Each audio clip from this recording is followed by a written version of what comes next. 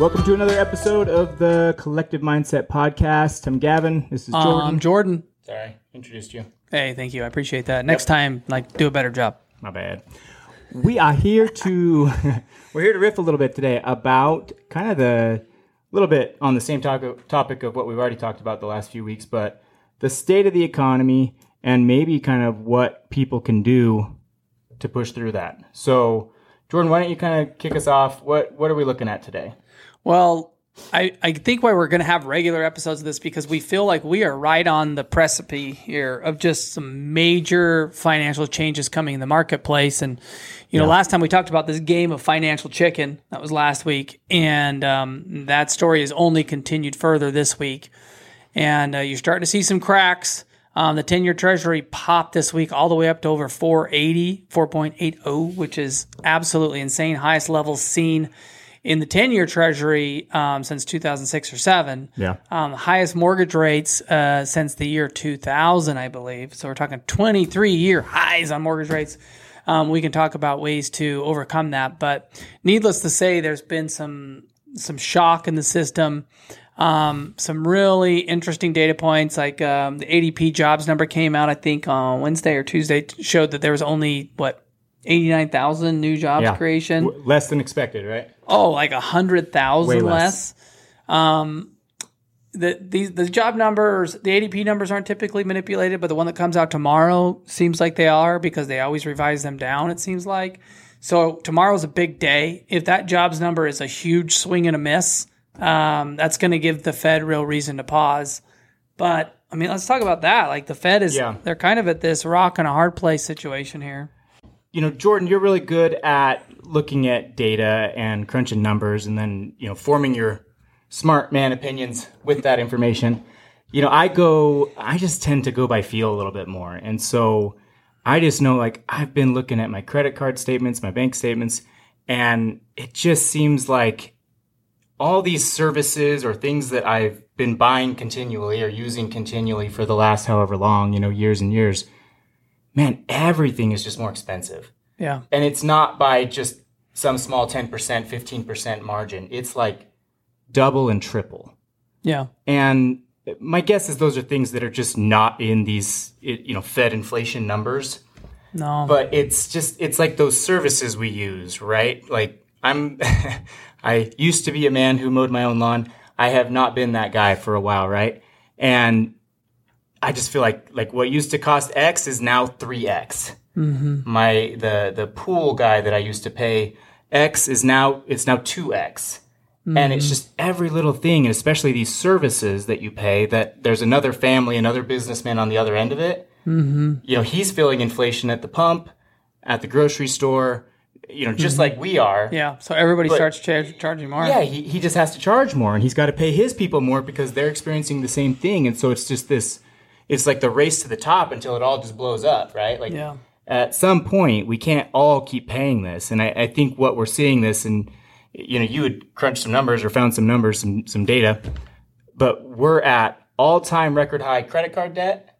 Yeah, since, at least in the last 25 years, credit card debt is, it's far outpacing all-time record highs per household. Yeah. Which is insane. And default rates, they have absolutely spiked, especially amongst the younger crowd. Yeah. The default rate in the 18 to 25-year-old crowd, I think the default rate just broke into the 20s. That's insane. I think it's that kind of state of mind, right? Like the things that we used to think were luxuries. Yeah. Having a nice new car with a warranty, having the latest and greatest cell phone, having a gym membership, things that when I was younger I saw as luxuries. When I had the money, I had those things, but when I didn't. Yeah. Those people, I think younger people now, those are their musts. Yeah. And they spend it whether they have the money or not. Well, they got to get their coffee every morning, which is $6, $7 for a coffee. Yeah. And not everyone's like this, but it's just this big generalization, right? But it just seems like no one's cutting back anywhere. And that's why inflation's probably still running a little bit rampant, but they're just putting it on their credit card now. Yeah. Right. And those default rates are climbing. Those credit card balances are climbing. And now people are starting to miss payments. And if you couple that with what might be on the horizon, right, which is an economic event, job loss, a stock market crash, like people that are in default, I mean, that's bankruptcies probably. Yeah. So for our younger viewers that maybe, haven't quite experienced this or were not around for the great financial crisis in 2008, what happened was literally overnight, you got a letter in the mail. Back then that was more prominent. And you open up the letter and it says, your credit card that was a $10,000 credit limit is now $1,872 because that's what your balance was. Yeah. And it happened to everybody overnight. Home equity lines of credit were cut in half. All your credit cards were cut down to whatever the balance was. So these banks were just tightening up lending standards. And what we're seeing right now, big picture, you zoom out, that's exactly what's starting to happen right now with the rates the way they are. Yeah. So, and that's the whole point of the Fed raising rates, right? They're trying to slow down economic activity. They're trying to increase unemployment, which is insane because they have this dual mandate, and one of it's to keep unemployment low, but they're actually right now trying to jack unemployment up so they can slow down activity, slow down people's buying, borrowing, spending. Yep. And so they make it more difficult. And as soon as that liquidity completely dries up, it dries up for everybody. So those things that we're saying hey, be careful, be on alert, this literally could happen tomorrow. It might not happen for a month. It might not happen for 6 months, but it could happen tomorrow. Yeah. I think that's kind of the essence of it. And yeah, until that happens, we're probably not really going to see, this is horrible to say, but we're not going to see a pivot in rates. They're just... The Fed, honestly, they keep talking about soft landing, but there's no way to exercise the policy they're doing right now without having a hard landing because of the nature of what they're doing. Yeah, and I think that's my opinion. Exactly, and at a certain point, right? Just that we're calling it a pivot, the Fed pivot, right? But it's you've been going up in rates, and eventually it's going to turn around, and it's the odds of us being you've seen the extremes play out in the market over the last, however many cycles. It's always been just a drop. It's been a flash. It's been a moment, right, that kind of precipitates it or cascades it, right? So the odds of us having this soft landing, right, which is a smooth rising of interest rates and then a smooth lowering of them back down, right, as inflation eases, it's just unheard of. We've gone, right, 20x on the interest rate over the last year. So it's just that it's increased by such a multiplier. So there's definitely some kind of event that's likely to come from that. But I really wanted to hammer home, right, as a business owner, as someone who is kind of in control of the finances of my family, right, the provider of my family, in a time like this, man, we really have to double down. You have got to be the grittiest. You've got to be the most creative. You've got to be the most, you've got to be the hungriest. You've got to be out there working hard because right now is really going to separate the people who are just sitting back coasting and the people who are grinding and pushing forward. So I think that's kind of what I wanted to talk about is as not everyone's self-employed, but as people who are providing for their families, your version of gritty might be, we got to cut coupons. We got to cut back on these things, or we got to get a side hustle or whatever it is, right? If you're a business owner, you've got to tighten the belt. You've got to figure out where you're spending, where you don't need to. You've got to just go through your expenses, and then you've got to drive top line revenue. You've got to be the most creative person in your industry or sector.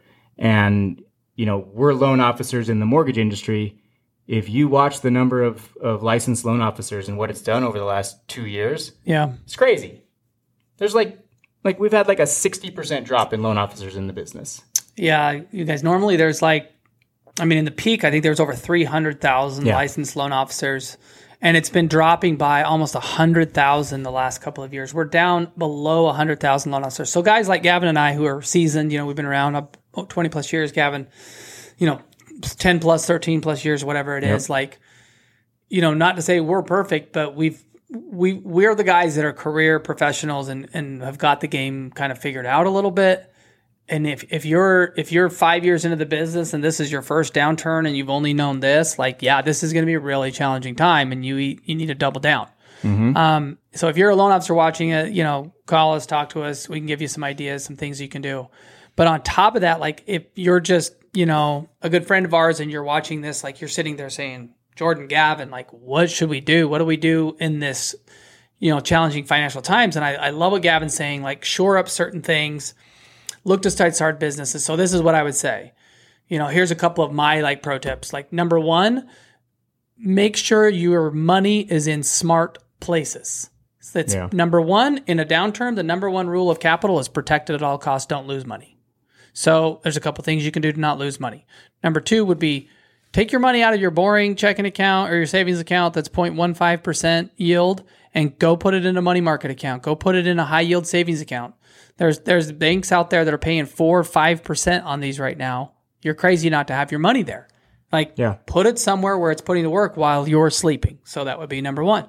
Number two, what is the biggest loss to our money? Your earned money.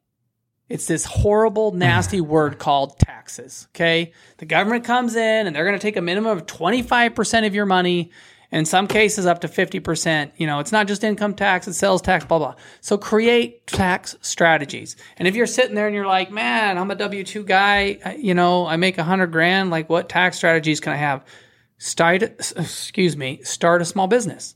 Start a small business that, you can have business use of your home. You can write off your car. If you're a real estate professional and you drive around and you do all this stuff, you can write off your miles. You can, I love the idea of buy an Airbnb, run an arbitrage on that. You can depreciate that asset. You can do all kinds of things. So now's the time. It's like preservation of capital on top of increasing your earning potential.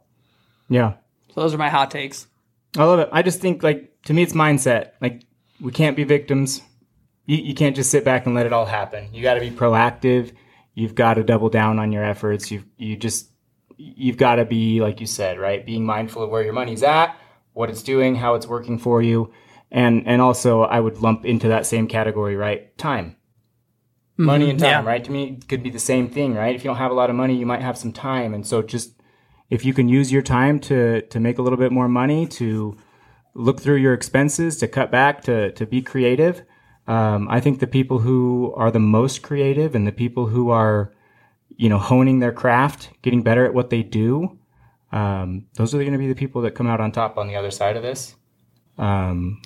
Especially in our industry, people who stay in this and grind and stay connected to all their referral partners and their clients, those are going to be the people on the other side that do really well. And the guys that got out because it was too hard and they went and did something else that seemed easier, they're going to be scrambling to get back in it when it all turns around, but they're definitely going to be behind the eight ball there. So yeah. Well, if you guys have any questions, feel free to reach out to us, comment on these videos. With any questions, we'll be sure to respond. But it's going to be an interesting time. We'll come back with more. Hopefully, I'm sure there's going to be some fireworks that we'll want to chime in on. But as we go down, Gavin and I with the Mortgage Collective and the collective network that we have, we are working on building multiple businesses and doing different things. So, once we get those things going, we're definitely going to be guinea pigs and saying, hey, this is kind of how you do it. But there's strategies to be in place. In this world, it's hard. There's so many distractions, but you got to stay disciplined and have this mindset like Gavin's talking about, and you'll be able to survive and thrive, really. That's the idea. Yeah. So I love it. Okay. Thanks, y'all. Thanks for watching. See ya.